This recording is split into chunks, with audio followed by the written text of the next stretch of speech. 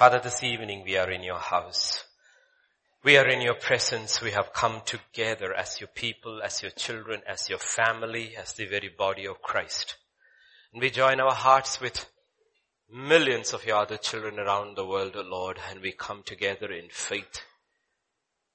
In the presence of innumerable saints and angels who have gone before us, surrounding us. And we just want to magnify your holy name, Lord. We thank you for the gift of life today. The 6th day of the 5th month, we have life. It's a gift, Lord. We have strength. It's a gift, Lord. We have ears. It's a gift, Lord. And I pray as the ministry of the word begins, we'll have faith. More faith. Because your word says, the word of God has power to work in those who believe. And I pray we will believe, we will obey, and we will see the works of God manifested in the lives of mortal men and women and children, Lord. Speak to us, for in Jesus' name we pray. Amen. Amen. So listen carefully. Like I said, both God and the world, the enemy through the world, wants our mind. Whoever has your mind, has your body. So don't leave your body here and wander in your mind. Focus, young children, don't look here and there, and then don't stare at me also. Okay. Just focus. We will think that we come through 10 years and it's kind of over. No, it's not over. It's just beginning. It's another phase, another dimension with God beginning. Like we often hear, like Dickens said, if I'm right, in his famous novel, we live in the best of times and yet the worst of times. Because to understand that, because we are caught in this body, therefore sight, these senses. Believers, therefore faith. Let us imagine a person sitting here is absolutely blind. He can't see, 100% blind. He sees nothing, but he hears. He can hear very clearly.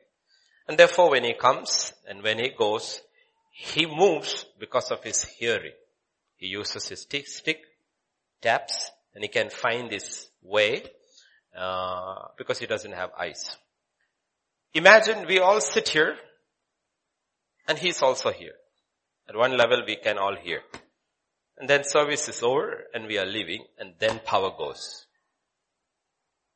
It's absolutely pitch dark. Now who can see? He can see. He knows his way out. Okay. So we think we see, but faith sees. That's the difference. Only when you are born of God and you have the light of God and you grow in the light, you actually see the darkness outside. And you know it is darkness. And you see the works of darkness. And you see darkness increasing and not decreasing. On one side, human technology, inventions, everything, best of times. On another side, worst of times, because we see darkness increasing. That's why scripture says as the day approaches, the day of judgment approaches, darkness actually increases. And he says, do not forsake the gathering. We come together because that's the very sign that we actually believe it's coming closer and closer because we see. One of the most, if not one of the most coldest places on our planet Earth is Antarctica. In Antarctica, the winter temperature drops down to -50, -60, and almost every bird, if not every bird, that lives in Antarctica during better days, they all leave, except the penguins. The penguins don't leave. They still continue. And as outside, they have no outside because they live outside. Okay? And as the temperature keeps on dropping, it gets colder and colder and colder. You know what happens? the penguins huddle closer and closer together. Because they realize, if we need to come out alive through this cold, we need to stick closer and closer. And that's exactly what the Bible is talking about. People who are alive in the Lord and they know the darkness is increasing, actually realize they cannot survive alone. We need to come together in prayer, in word, in fellowship, because we know, stand alone, we will all fall away, we will fall apart. So like in the days of Noah, God says, okay, times like the days of Noah in Genesis 6. The earth was corrupt before God and the earth was filled with violence. Before God, it's absolutely dark. Not before man. Okay? So God looked upon the earth and indeed is corrupt, for all flesh had corrupted their way on the earth.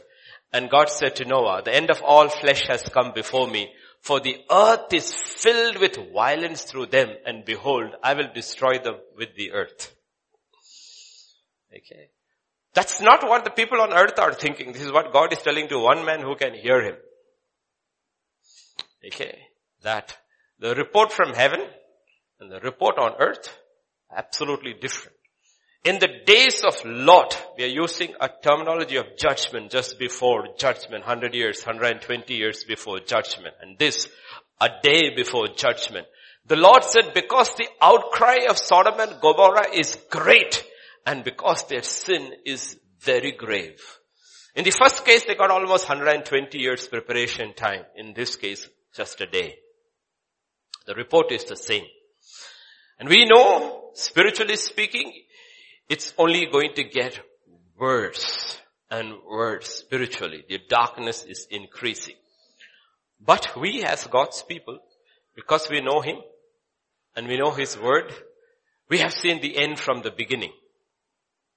And when all these things are happening and there is anxiety and fear in the hearts of people, God says you should not be disheartened or discouraged. Why? Because everything is happening exactly as He foretold it would happen. Like if you prepared for an exam and the teacher gave you a set of questions before the exams, and when you went for the board exam and you open the question paper and you look, hey, I got the questions which my teacher gave.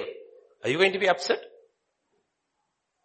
God said, His people alone should not be upset, because everything that is happening is exactly what He told would happen in the last days.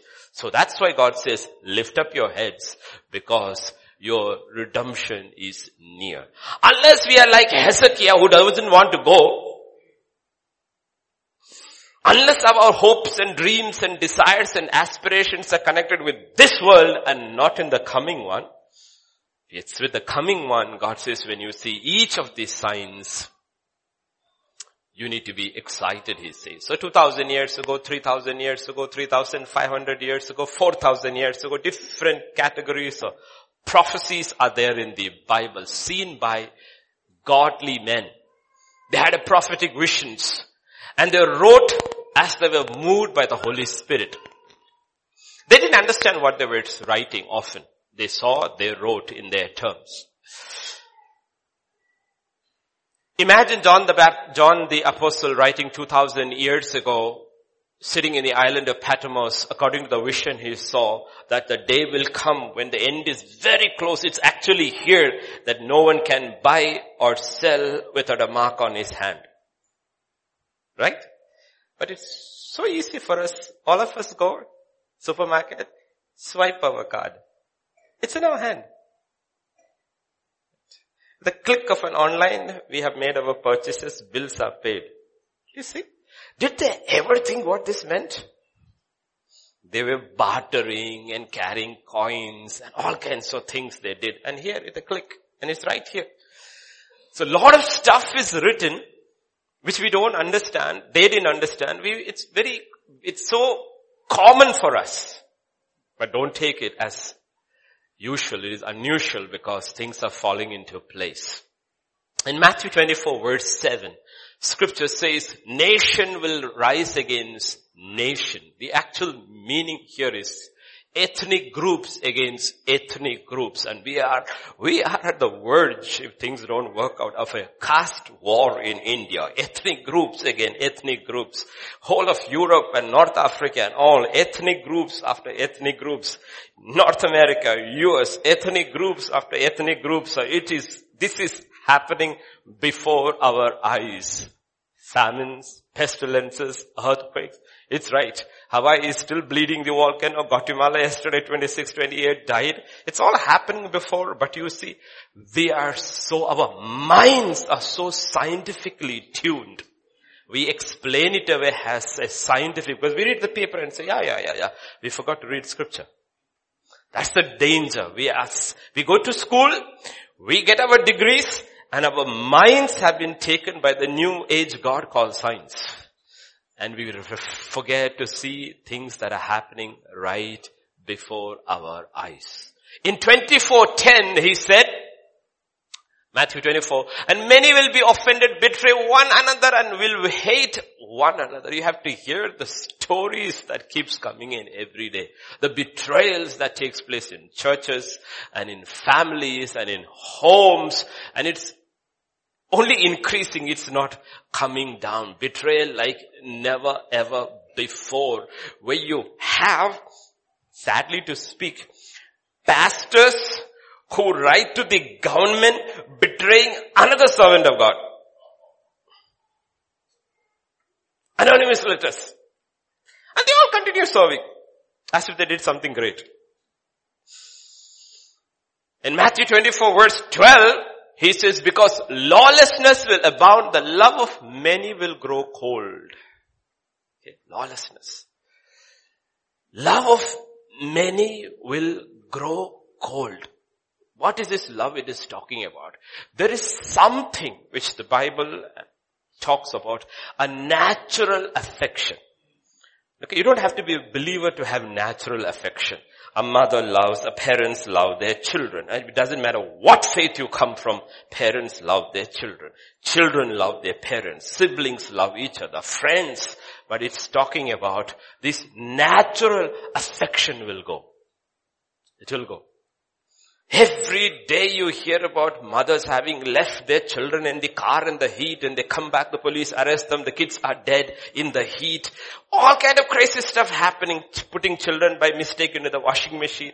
I don't know, the crazy stories you hear. I'm just giving you the little good ones which can be spoken, not the horrendous things of, not even natural affection that is gone.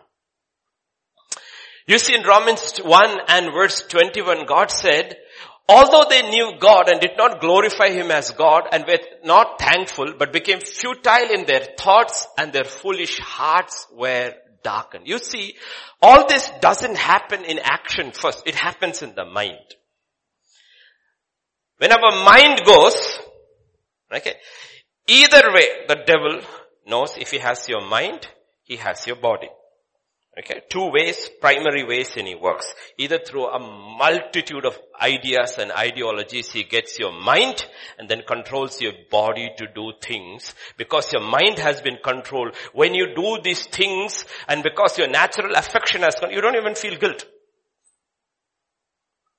Because whenever you do something, God has wired us in such a way, we need to justify ourselves. So many ideas float around, which your mind takes in and it justifies. Okay? Or, he will take your mind through your body. Alcoholics, drug addicts, what has happened? Because the substances have gone into their bodies and they have become addicts, their minds don't function anymore. Okay. So scripture says first it is the mind. First it is the mind. Once the mind goes, the body follows. Once the mind goes, the mind is futile in their thoughts. They don't think it's futile. They think they are wise because for these futile thoughts they have got their doctorate. Their PhD. But the body will follow. So in chapter 1, same chapter 26, 27, for this reason gave them to wild passions, for even their women exchange what? The natural. Natural affections is gone, which is against nature. Likewise also the men living the natural affection is gone. It is natural for a woman to love a man. That's gone. Because the mind is gone. The mind is gone, the body follows. The woman now is marrying a woman. The man is marrying a man. Why? Because your mind has gone wonky. And they don't see it as. They call it as equality, rights, and they call themselves, if you use the term, progressives. They are progressing. That's why God said, evil will become good and good will be called evil. Darkness is called light and light is called darkness. So remember, they are after our mind. So there is absolute, total confusion. It's coming into India, everywhere it is coming in. Governments will start changing laws. In the West, what you call it is absolute, total gender confusion. Men don't know whether they are women don't know they're when, and they keeps on changing through the day. You know what the reason for this?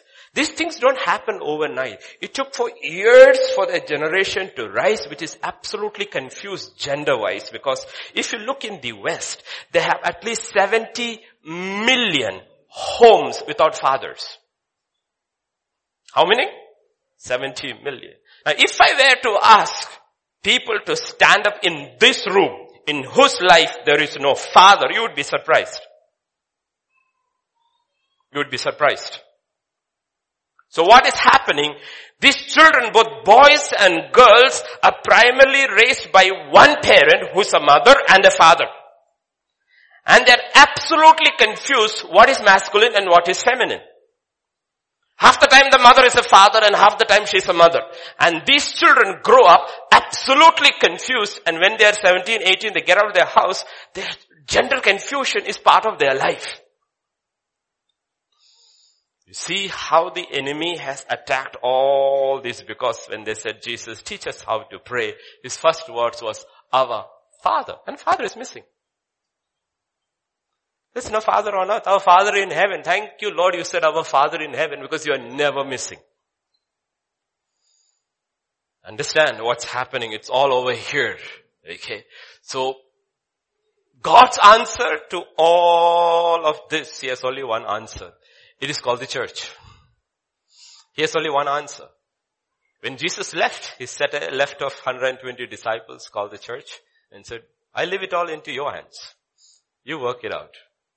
It's his hands. So in a very dark time in Israel's history, there was a man called Nehemiah who will say in Nehemiah 2 and verse 18, he said, let us rise up and build. Okay. Even in the darkest hour, remember, church is called to do one thing. We are called to build. Build what is broken. Build what has been destroyed. Build what has been confused. And a church is a building place. The church itself is a spiritual building. We saw on Sunday, if you remember, that what God has given to us for building is faith. And faith is an equalizer. The only medium acceptable to God in this work of building. We build in love, but it is built through faith. And faith and sight, you cannot mix. You see, most people, believers, the confusion is like I said, default settings haven't been disabled. You hear, then you go out in sight. You hear, and you go out in sight. It's like mixing darkness and light. It simply will not work. You will continue to struggle all your life unless you decide once and for all, Lord, help me. Let me start building my life in faith. In the first 6 chapters of the Bible, when you are talking about before the first judgment, there are only 2 builders mentioned. The first 6 chapters talking from Adam, down to Noah, 10 generations, tens and millions of people in 10 generations. Only 2 builders are mentioned by name. The first builder is Cain. And you see him 4:17. Cain knew his wife, she conceived, bore Enoch, and he built a city. He's the first builder mentioned in the Bible. Okay? You would have called it Cain Constructions. Okay?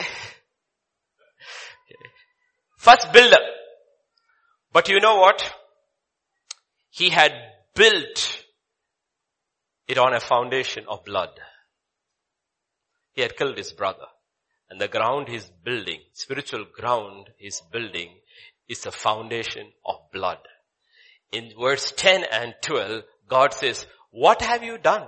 The voice of your brother's blood cries out to me from the ground. Now you are cursed from the earth which has opened its mouth to receive your brother's blood. When you till the ground, it shall no longer yield its strength to you. A fugitive and a vagabond you are. See, when we build, the ground we build on, spiritual ground we build on is very important. Cain built on a ground that was cursed because he had spilled the blood of his brother and never sought forgiveness.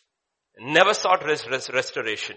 Never came to God on his terms. So he built on a foundation which would not last. So 10 generations later, when the judgment comes, everything built by Cain and his generations are swept away.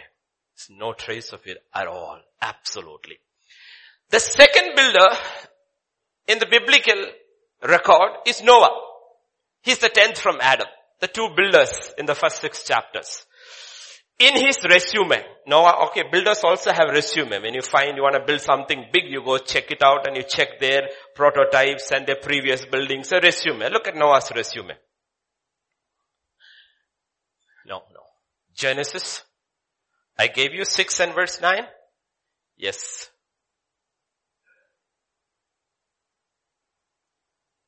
This is the genealogy of Noah. Noah was a just man, perfect in his generations. Noah walked with God. That's his resume. Noah was a just man, a righteous man. He was perfect in his generation. We are called to be perfect in, not Noah's generation, in our generation. To whom much has been given, much is required. You and I being perfect according to Noah's generation is not going to work. With all the technology and all the junk that is filling the airwaves and mind waves and everything, we are called to be perfect according to our generation. Because to us, much more is given than Noah was given. Okay? He was just or righteous, perfect in his generation, and he walked with God. Okay?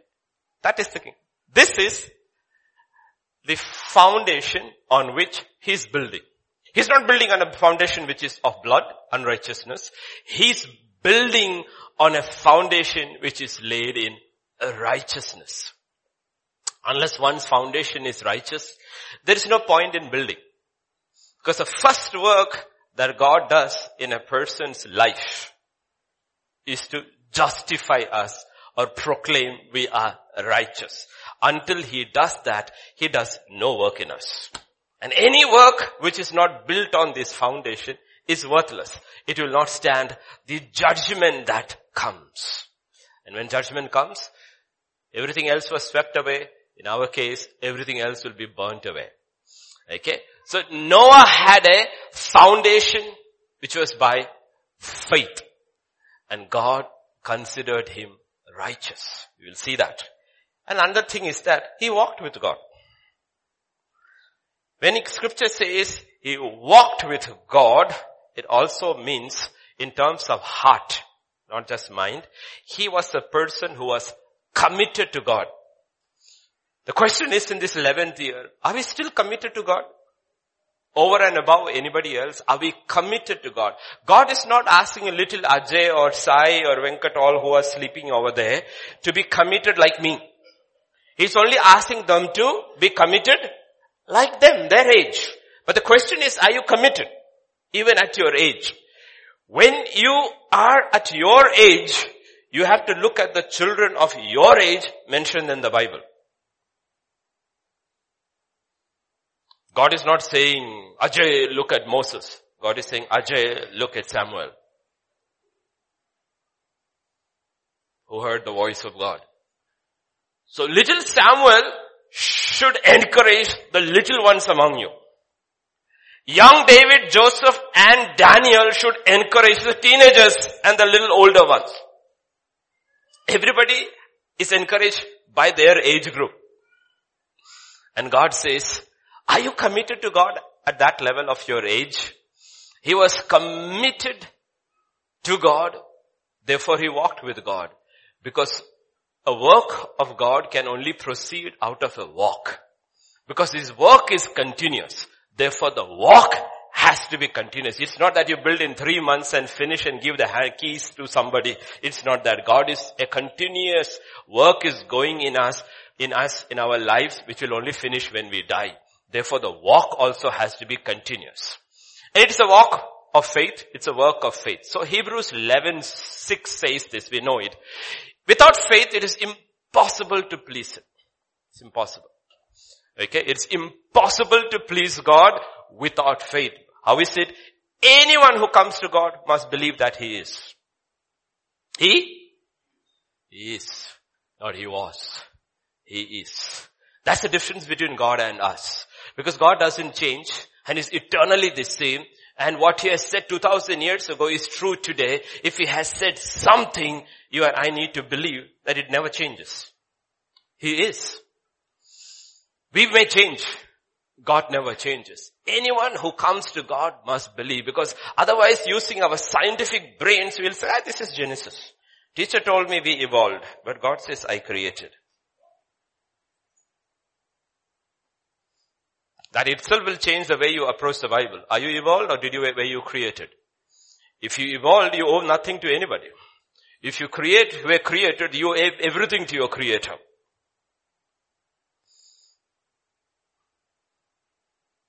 If you are confused and the Bible says I made you male and female, you can do a DNA test and find out what your chromosome is. And confusion is gone. And you will say, you know what, I am so confused in my mind, but I look into this DNA report, it says it's Y or X, that's what I am, because that's what God says I am. Your confusion is gone. You don't have to cross-dressing, none of these things, because you see, this is what he says, that's what I am. I refute every other thought, every imagination out of my mind, because what God says is what I am. Why? Because I go to Genesis chapter 1 and I believe that's true, and not what science says. He who comes to God must believe that he is. Without faith, it is impossible to please God. And faith comes from hearing from the word of God. Now we go to Hebrews chapter 11 verse 1. Faith is the substance of things hoped for, the evidence of things not, evidence of things not, evidence of things not seen. Now come to Hebrews 11:7 and look at the work Noah did. By faith, Noah being divinely warned of things not yet seen. Not yet seen. Faith is the substance of things hoped for and the evidence of things not. And Noah being divinely warned of things not seen. What was he warned of? A flood is coming. I'm going to destroy the entire earth. Build something. I'm going to give you the dimensions. Build according to what I tell you. Get your family in, and evidence of things not seen. Then he has to start doing a work as proof. I believe what he has said is going to come to pass, though I have not seen it. Though I have not seen it. Warned of things not seen. You put Hebrews 11:1 and 11:7 together, you will understand whether we have faith or not. He was divinely warned of God. Noah had never seen rain before, if you read scripture. He had never seen a flood. But he was divinely warned of a scientific reality, as we would call today, of something called rain, an unprecedented overflow of water. There would be flood, and everything that you could see with the eye or not seen, everything is going to be destroyed. That's what faith means. Faith is the substance of things hoped for. What did God say? I'm going to destroy everything. And if you build what I tell you to build, and build it the way I tell you to build, You and your family get in, you will be saved. And he built. We too are warned in the Bible. The Bible is full of warnings of the judgment that is coming. We have been divinely warned just as Noah was warned. In 2 Peter chapter 3, scripture says, the day of the Lord will come as a thief in the night, meaning nobody has any clue. Has anybody seen the day of the Lord? No. In which the heavens will pass away with a great noise, and the elements will melt with fervent heat. Both the earth and the works that are in will be. That's why I love volcanic eruptions. Because when you watch it, you will see absolutely nothing can stop the flow of the lava. You see it flowing, you see cars being consumed, houses being consumed, everything can stop its flow until it reaches the ocean. It takes away everything on its way. All human technology is on its knees before it. Nothing can stop it. And it's beautiful to see. I mean, it's really beautiful to see the volcano from one end in the Hawaii flowing onto the sea. And all the houses, the cars, everything. All you can do is run for your life. But imagine a situation when lava, let's say in terms of lava, is flowing across the surface of the earth. Where will you run? Where will you hide? That's exactly what scripture says. When the day of the Lord comes, where will you run? Where will you hide? So divinely warned of situations. Works that will be burned up. Therefore, since all things will be dissolved, faith is the substance of things hoped for, the evidence of things not seen. He says, do you believe this is going to happen one day? What manner of persons ought you to be? If you really believe, it will show in the work you are doing in your lives. Because Noah believed, it showed in the work he did. He says, if we believe, what will be? We will be in holy conduct and godliness. It will change the way we conduct ourselves. And we will pursue peace with man and godliness or holiness with God. Why? Because we believe. And if we didn't believe, if we believed, this will show up. We didn't believe, this won't show up. We just changed our religion. There is no faith. And religion is not going to save anybody. Looking for and hastening the coming day of the Lord, because of which the heavens will be dissolved, being on fire and the elements melt with fervent heat. What are we? We are hastening the coming of the day of the Lord. We are looking for. How do you know? It will show in our lives. It will exactly, whether you are a little child or an older person, anybody sitting over here, you cannot escape this day. You cannot escape this day. Therefore, if you believe, your faith will show. If you haven't believed, your sight will show. So God says, what are we before God's word? Are we skeptics? Are we scoffers? Or are we builders? Noah had to build something that could withstand the judgment of water. We have to build something that is the judgment of fire. Even to believers, God says, you may escape this, but you're not going to escape another fire. Now if anyone builds on this foundation with gold, silver, precious stones, wood, stay, straw, each one's work will become clear, for the day will declare it, because it will be revealed by fire. It's fire that's going to reveal your work, he says. How you built, nobody knows. You may have the best resume, the best certificates, the best everything, but only God knows how we are building. And if it is not built in faith, through love, God says on that day, fire will reveal. If anyone's work is burnt, he will suffer loss, but he himself will be saved, yet as through the fire. He himself will be saved if you truly repent and believe, because the foundation was right. You come through with the foundation stone alone, because that was Christ. Then God's salvation is on the work of Christ and not on our work. So the struggle we face in our times is the same struggle Noah faced in his time. In 2 Peter chapter 3, again he says, knowing first that scoffers will come in the last days, walking according to their own lust, saying, where is the promise of his coming? For since the fathers fell asleep, all things continue as they were from the beginning of creation. God says, I am not giving you any proof in your sight. I didn't give any proof in the sight to the people in Noah's time. I just told them, this is what will happen. Put your lives in order. Nobody believed. But one day it came. Because we don't see anything changing, scoffers will arise. Scoffers will arise. Okay. And scripture says, this is the battle between sight and faith. Do you believe what God has said? Do you believe it is true? We can only build in faith. Faith in God. Faith in God's word. Faith in God's warnings. Faith in the only way out God has given. In Noah's case, there's only one way out given. In our case also, only one way, continuous way given. When everything looked the same in Noah's time, life was the same each day, same as yesterday. Tomorrow they thought it would be like today. God told Noah one thing. In 6:14 he said, make yourself an ark. Make yourself an ark. What did he say? Make an ark. And in 6:18 he said, I will establish my covenant with you. You shall go into the ark, you, your sons, your wife, and your son's wife with you. Simple, very simple instructions.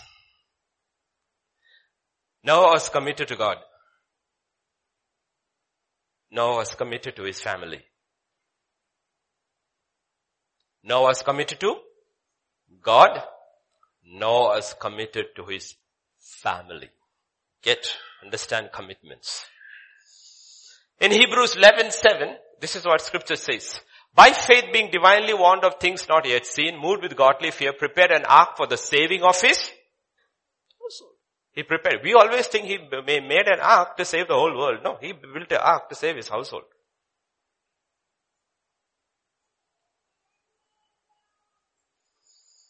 Ephesians 2:19. Therefore you are no longer strangers and foreigners, but fellow citizens with the saints and members of the... We are not building a church for the whole world. We are building a church for the household of God.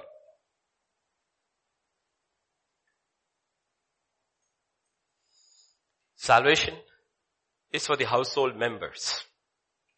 Destruction from judgment is for the household members. Be part of the household. Okay. God told Noah, build an ark for the saving of your household. God tells the church, build an ark, that's the church, which is for the saving of the household of God. And we can all join into that household. Question is, how do we build? How did Noah build? How do we build? How did Noah build? Hebrews 11. When he was warned of things not yet seen, he moved with godly fear. That's one of the major issues. We build, but we don't build God's way. He moved with godly fear. It's not building a church. It's building a church with godly fear. A fear that is godly. Because we always think, see, even when we hear scripture and we hear about faith, we immediately say, no, but faith and fear are opposites. Which is true. There is a fear in the world and faith are opposites. And there is a fear in the word of God called godly fear and faith. They are companions. They go hand in hand together. Faith, true faith without godly fear is a terribly dangerous thing. Noah built with godly fear. They are companions. Question is, when you and I are warned of things not yet seen, can we be moved? He moved. He not only moved, he moved with godly fear. Can we be moved to do something? Scripture says, he prepared. I like that word better than built. He prepared. There's a preparation to everything. He moved with godly fear and prepared. See, it's God's job. He takes it as his duty to warn us. It's God's job. He considers to give us the directions, the measurements, how to build. But it is our job to build. It's our job to build. It's God's job to give measurements. It's our job to stick to the measurements. God doesn't build. We build. He gives the directions. He gives the guidance. He gives the power. He gives the anointing. But Noah built. He didn't say God built an ark and told Noah and his wife, it's ready, get in. No. It says we build. And every one of us is building an ark. We don't know unless we check it with the word of God. Are the measurements according to your word? Am I building according to your word? Nehemiah said, arise and build. Everyone is building. Question is, what are we building? Will it save our household? Will it save the household of God? If you look in the world, tens and millions of churches, denominations. Will it save the household of God? Lot also built. But he lost almost all his household. Noah built. He got his entire household onto the other side. You see, faith won't do the work for us. We have to do the work of faith. Faith won't do the work for us. We have to do the work of faith. Scripture says he moved with godly fear. He prepared. He built. Turn with me to Psalm 1, okay? Psalm 1. This is, because that is a physical building, let us look at what it means to us. We are not building a building. For us, the building is spiritual. Okay? Verse 2. His delight is in the law of the Lord, and in his law he meditates day and night. That's the first thing. How is the righteous man who is justified building? First he is justified, then he starts building. How does he build? His mind is being renewed. Okay? God, you and I all have an old body, not in terms of age, but an old body, a new heart, but a mind that has to be renewed. He's got a new heart, an old mind. The old mind has to be renewed. To renew the whole mind, it is taking the one software out and installing a new one. What is the new one? He meditates upon the law of Lord, and in his law he meditates day and night. There has to be two things when it comes to God. You cannot, even when you are young, after being so long in the church or hearing, you cannot sit without delighting in his word. Delighting. He says, he delights. He delights in the law of the Lord, and in his law he meditates day and night. So the first thing, his mind, the database is changing. His mind is being renewed. And what happens? Verse 1, blessed is the man who walks not in the counsel of the ungodly, nor stands in the paths of the sinners, nor sits in the seat of the scornful. He says, because his mind is renewed, it affects his sitting, his standing, and his walking. That's the three things which we do, right? We sit, we stand, and we walk when we are doing something. Rest of the time we sleep. We sit, we stand, we walk. He walks not in the counsel of the ungodly. He does not stand in the paths of sinners, nor does he sit in the seat of the scornful. Check our lives, we will realize where we fall. What does it mean? It means he's very careful about how he builds his life. Extremely careful about the company he chooses to sit with, the company he chooses to stand with, and the company he chooses to walk with, because he realizes nothing is neutral. Everything affects my mind, therefore it will affect what I build. So he's very, very careful about what he is building.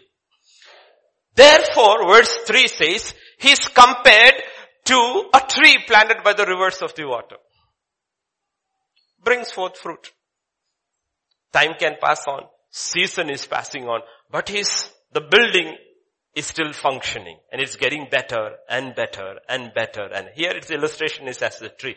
Keeps on. Whose leaf shall not wither. The outside body perishes, Paul says, but inwardly we are being renewed from glory to glory. His leaf does not wither. And whatever. So he does something. There is a work involved. Whatever he does, prospers. See, the doing part is kept at the end. He doesn't sit, he doesn't walk, he doesn't stand. It's certain categories. He meditates upon it day and night. He is not a casual visitor to the Word of God. He is planted in the Word of God. That's the waters. Because he's planted there, he keeps on producing fruit. And God prospers whatever he does, because it is all falling in place according to God's plan and purpose for him. God is not going to bless what we won't do. Even to Timothy, Paul says, study hard to show yourself. If you want God to bless you, study. I told you studying is a discipline. It's not marks that matter. Show to God you are a hardworking student so that he can bless the work of your hands. He says, I am not going to bless somebody who does not do what I tell you to do. This is not just naming and claiming. There is a pattern in which God works. If Noah has to come through this judgment, Noah has to do a certain work and do it well and do it exactly the way God says, then the work is blessed. He will come through the waters. It was godly fear that determined where he stood, where he sat, where he walked. The question is, are we building something God can bless?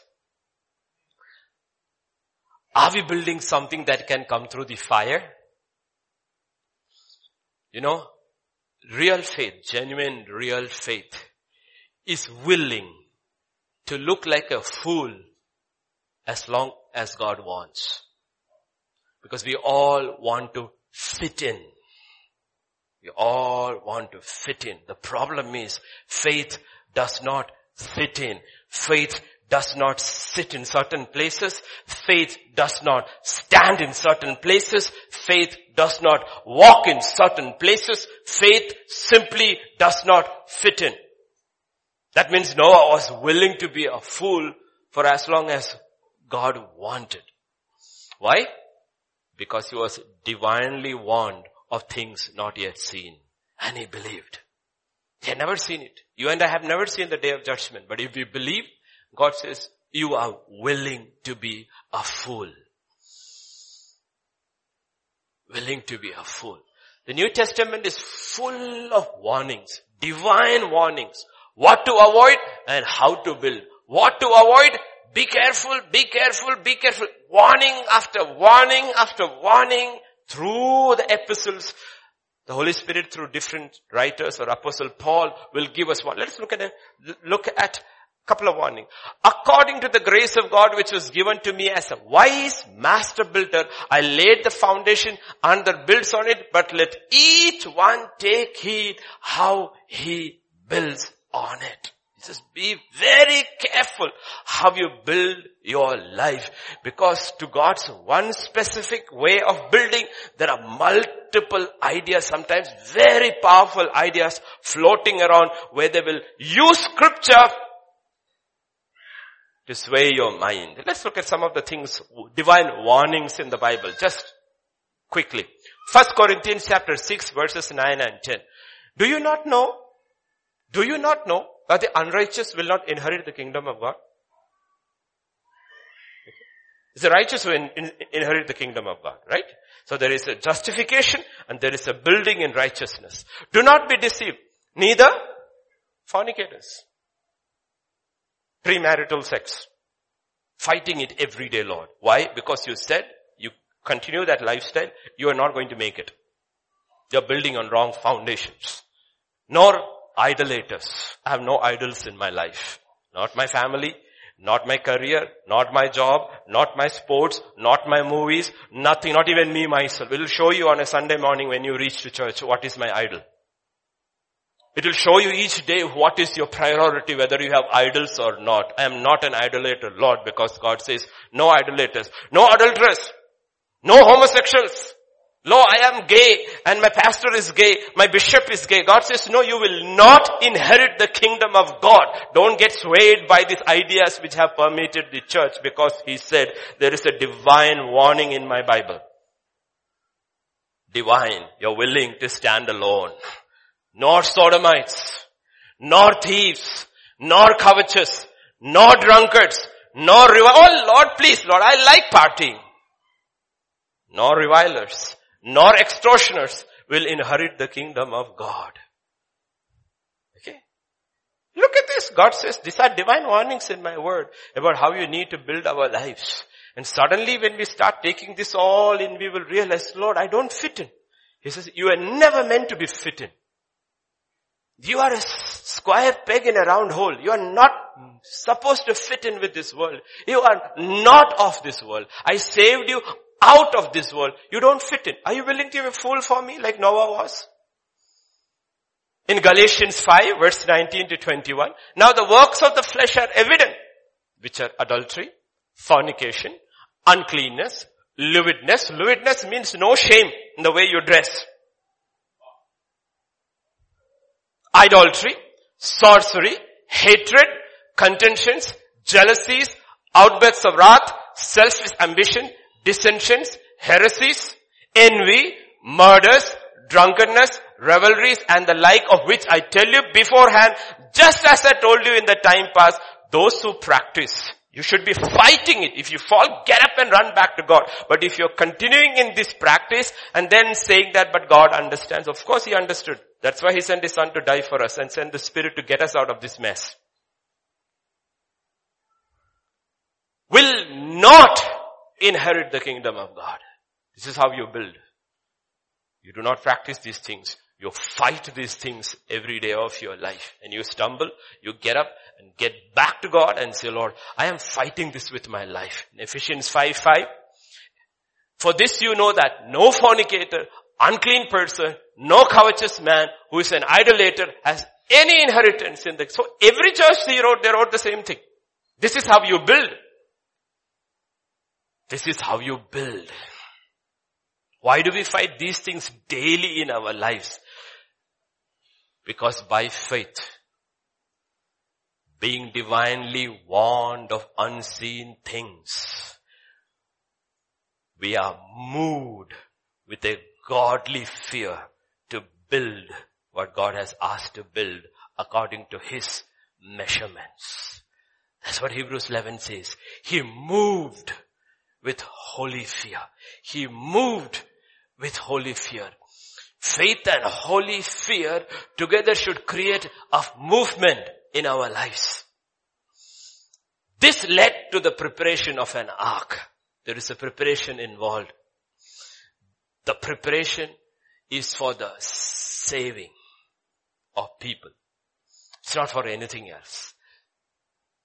Our preparation should fit in with God's purpose.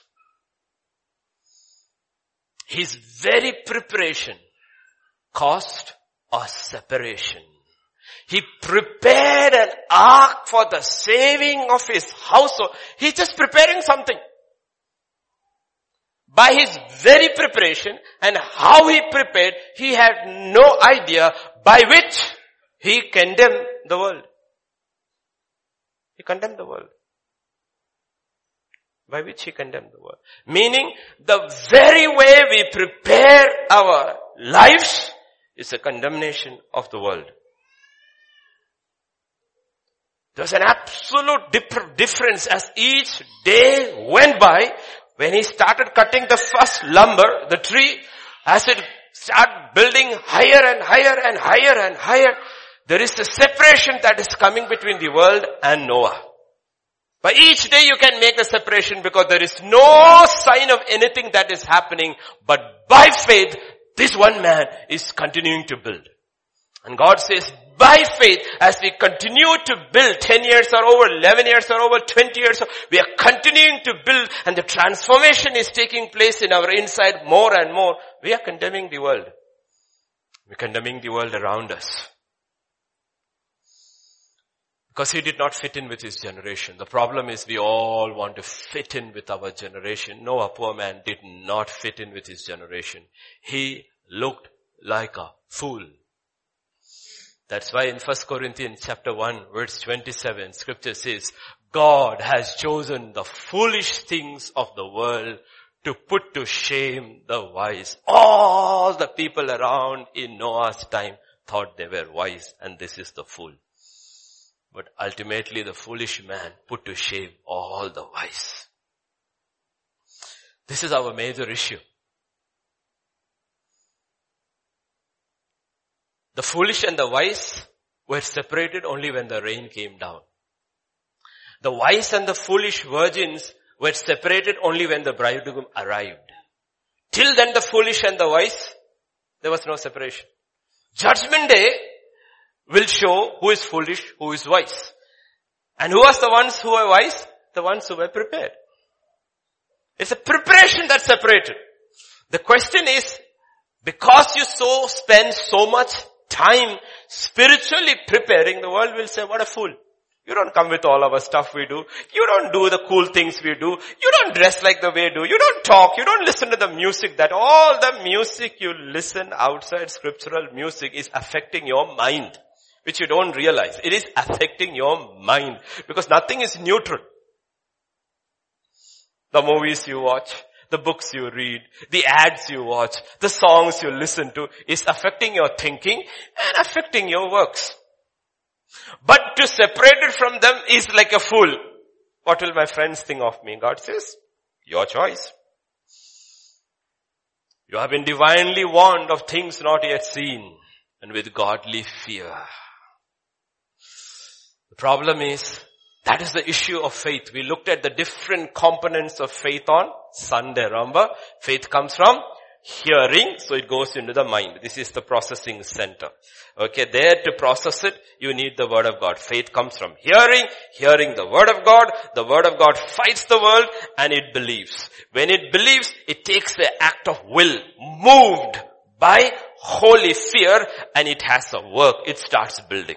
So this is the process. The problem is the work is missing. 21st century churches, the work part is missing. We want success, but we don't want sacrifice. The world teaches you of a success without sacrifice. We want a product. See, we are so unlike the old days. Like I said, it's impossible for you children even to understand 21st century. Like when I was a child, growing up as a little child in a small little nation outside, up in the mountains, I as a child made my toys. I used to saw to make my guns, my bow and arrow. I made my toys. Now what happens? We get a product. How much is it? 10,000. We buy it. We have no clue the process that came through for this product to come into. How many thousands of people have been sitting and working on different components put together. We take it very cool. We want a product without a process. Kingdom of God doesn't work like that. And Noah is a product of a divine process. Moses is the product of a divine process. David is the product of divine process. And when there is fault in that process, he fixes it and keeps on them moving. There is no product without a process. And if anyone Christian thinks, I will be the product that will please God at the end without going through the process, you're going to be incredibly ashamed on that day and disappointed. Because that's what they teach you. I'm not talking about the world. This is for believers. Wednesday is strictly for believers. We are not talking about the world. We are talking about the church where they say, name it, claim it.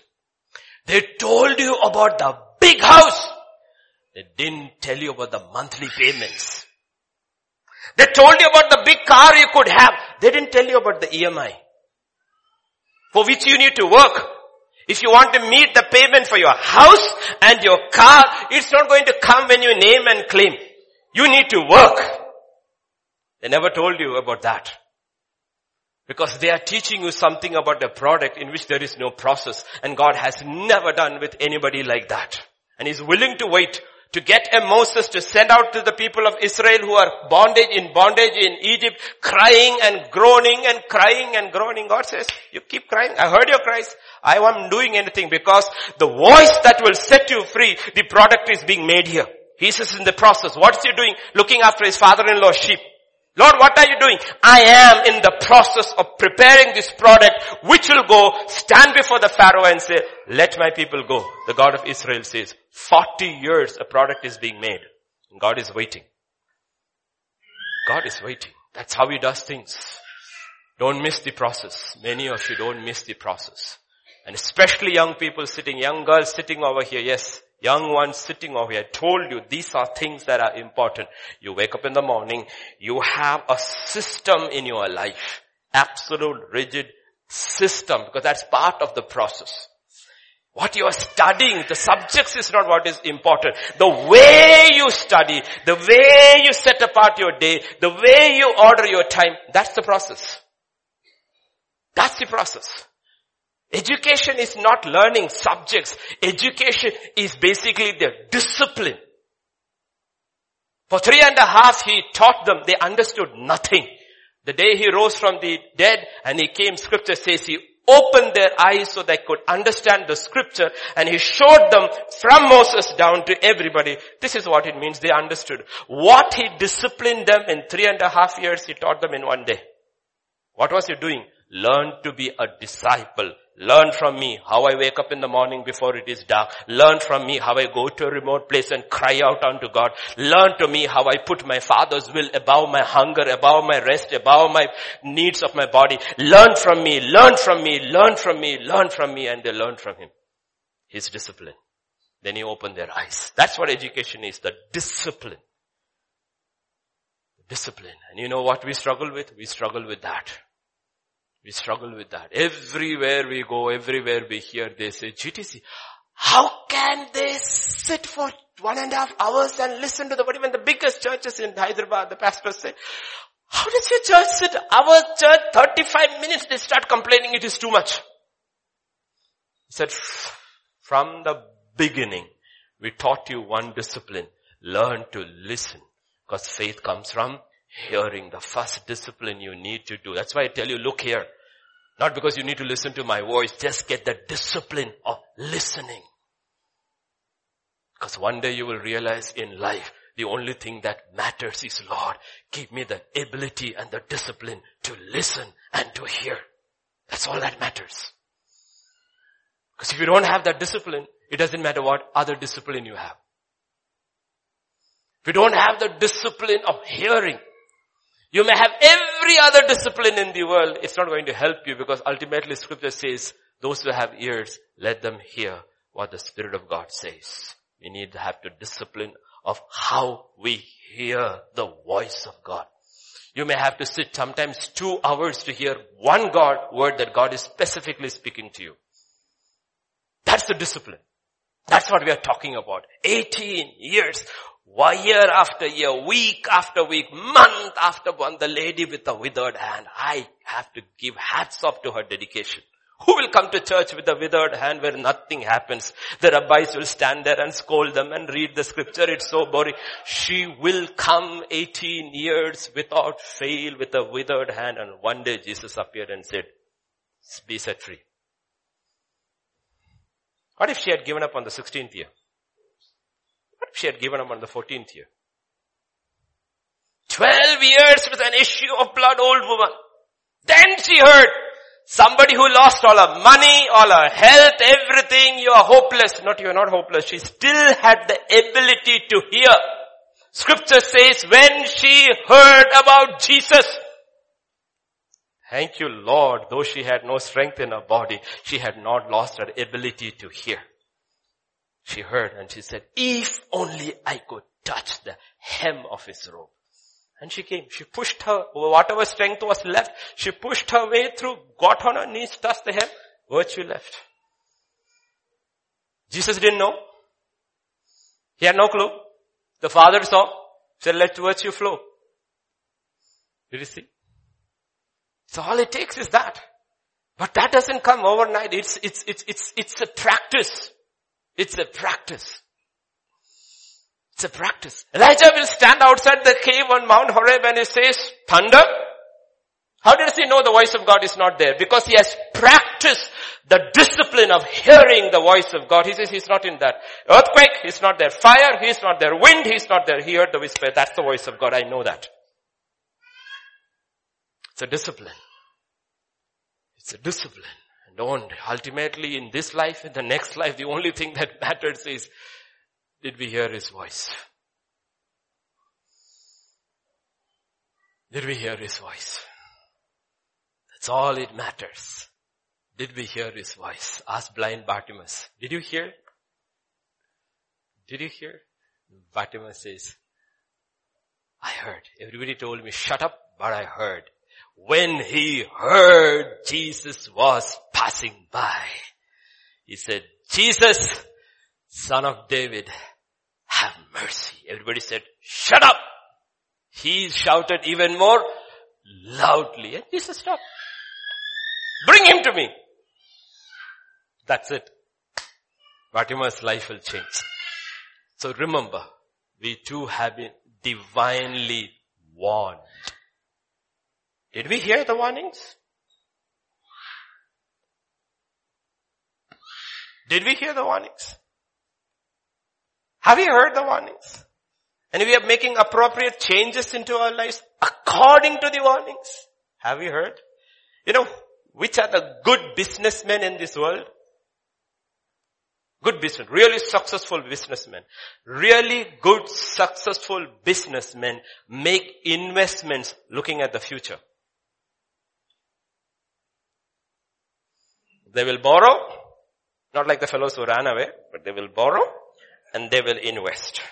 And they will borrow and they will continue investing. And they will say, how do you expect to repay it back? They said, I'm looking into the future because I see this chart line. This investment, looking into the future, one day it is going to multiply. And then all this will be gone. My life will be running on a profit. I look into the future.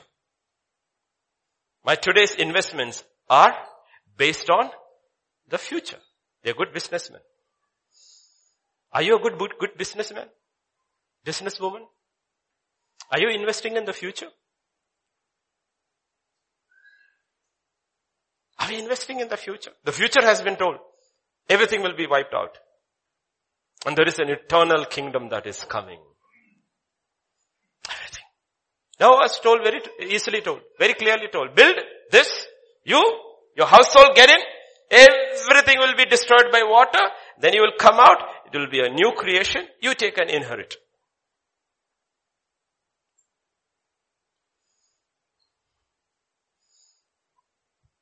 That's the thing. He was divinely warned. Genesis 6:13 says he was divinely warned. Genesis 6:18 to 21 says, I will establish my covenant, you, your sons, your wife, and all this living creature, all of you get in, he said. He believed. 120 years before anything happened, he believed. And he built. Nothing changed in the next 100 years. Everything looked the same. But Noah had the word of God. You and I have the word of God. He stood alone against all the ridicule. He built in holy fear. And he very carefully stuck to God's dimensions. Let me tell you something. When Noah built his ark, in his time, his building was the strangest looking building at that time. His building did not correspond with any building anywhere being built on earth. It looked like we now saw ark and we go ark museum and all. Think about his time. It looked like the most weird, construction man had ever seen. Every other construction looks normal in their eyes. This looks like a weird construction. But when judgment came, this weird construction rose higher and higher and higher towards God with judgment, because the very vessel of judgment took it closer to God. Well, all the others got swept away. The question is, does your life look weird to the people around you? Daniel's life looked weird to the people around him. Does our lives look weird to the people around us? The way we are building our lives? They actually want to call us, you fool? Wasting your time? You see, Noah was not building to impress his neighbors.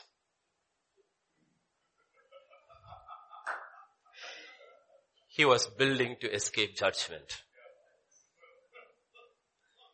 If he built according to God's plan, there would be a new beginning. A new earth, washed clean, and he and his household would inherit it. Isn't that exactly what God tells to us too? In 2 Peter chapter 3.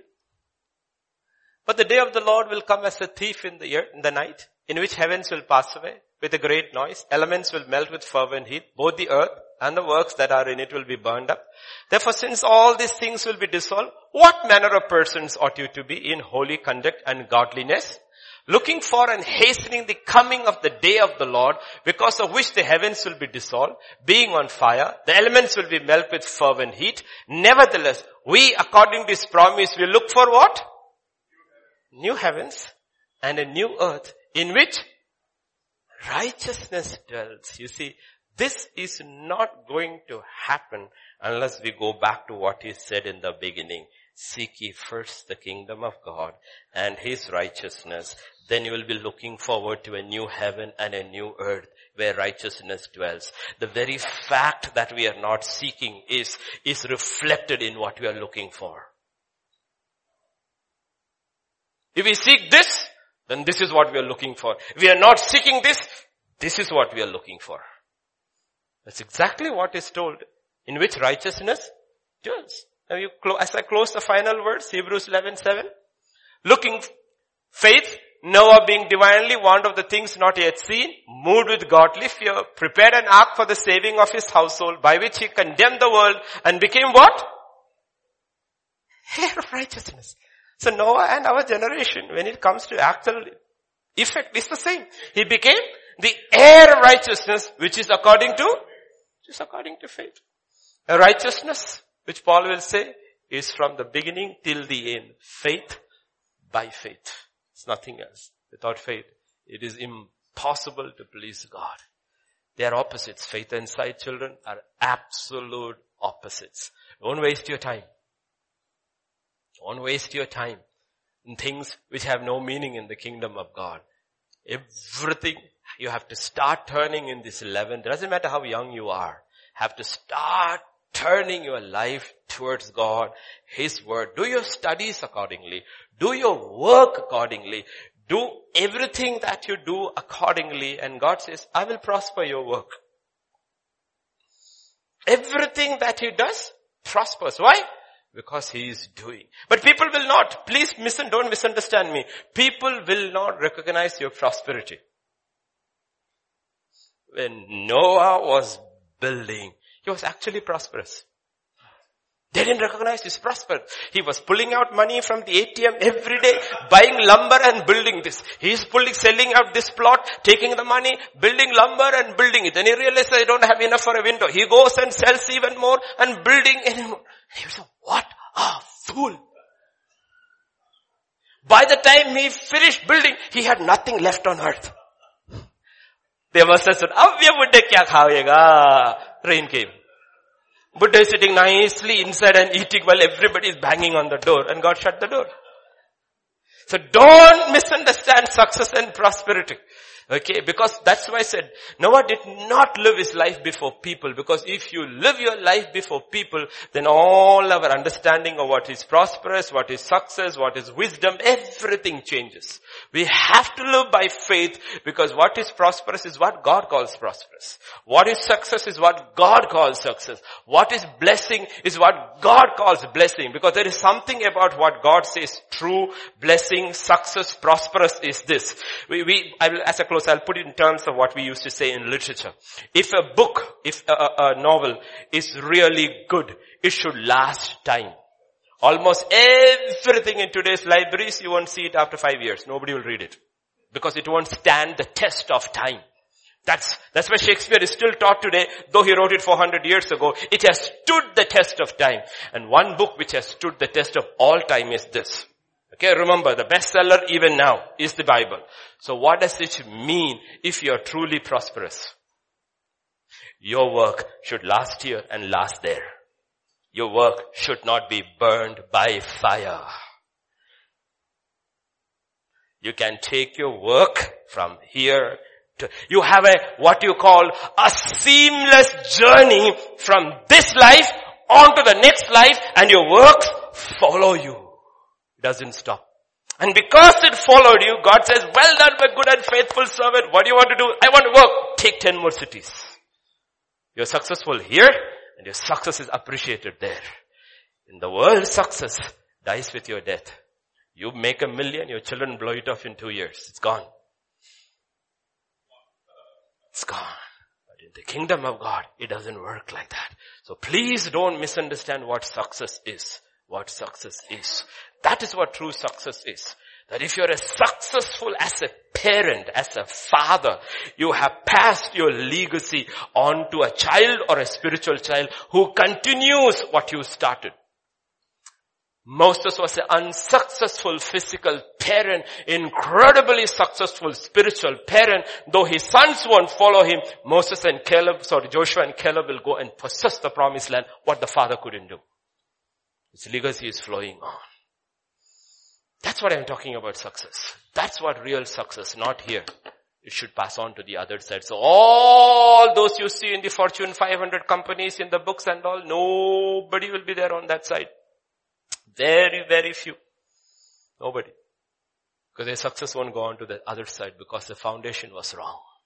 So this evening, or first Wednesday of this 6th month of the 11th year, first month of the 11th year, my prayer is reorient your thinking, your mind continuously, constantly bring it back and encourage one another. When you are older, spiritually, you know your younger sister, older sister is going off track, tell them, please, don't speak like that. Didn't you hear in church? Quick to listen, slow to speak. Don't. Be careful about what you hear. Be careful about what you say. Be careful about what you do, because we are building something which we want to take on to the other side. Shall we stand? Shall we pray? Father, this evening we just come to you, Lord. We just want to thank you. We just want to praise you. We just want to worship you, Lord. This is a battle for our minds, oh Lord. I pray all the slots will slowly fall in place for all your children, Lord, all of us. That our thinking will align with the mind of Christ Jesus. That we will learn to take steps of faith, even the little ones, little steps of faith in everything that we do. That our works may be acceptable in thy sight, O Lord. Commit this generation into thy hands, Lord. Everyone standing here, Lord, the same generation. Maybe young, that old, but maybe the same generation that will see the Lord coming. And I pray, Father, with godly fear, we will be moved to do the work which you have called us to do, Lord. Building the household of God that will come through the fire. As Noah's household came through the waters, O Lord. Thank you, Father. We praise you, we worship you, we glorify you, and we bless your holy name, Lord. Be with us the rest of the night. Thank you, Lord. In Jesus' name we pray. Amen.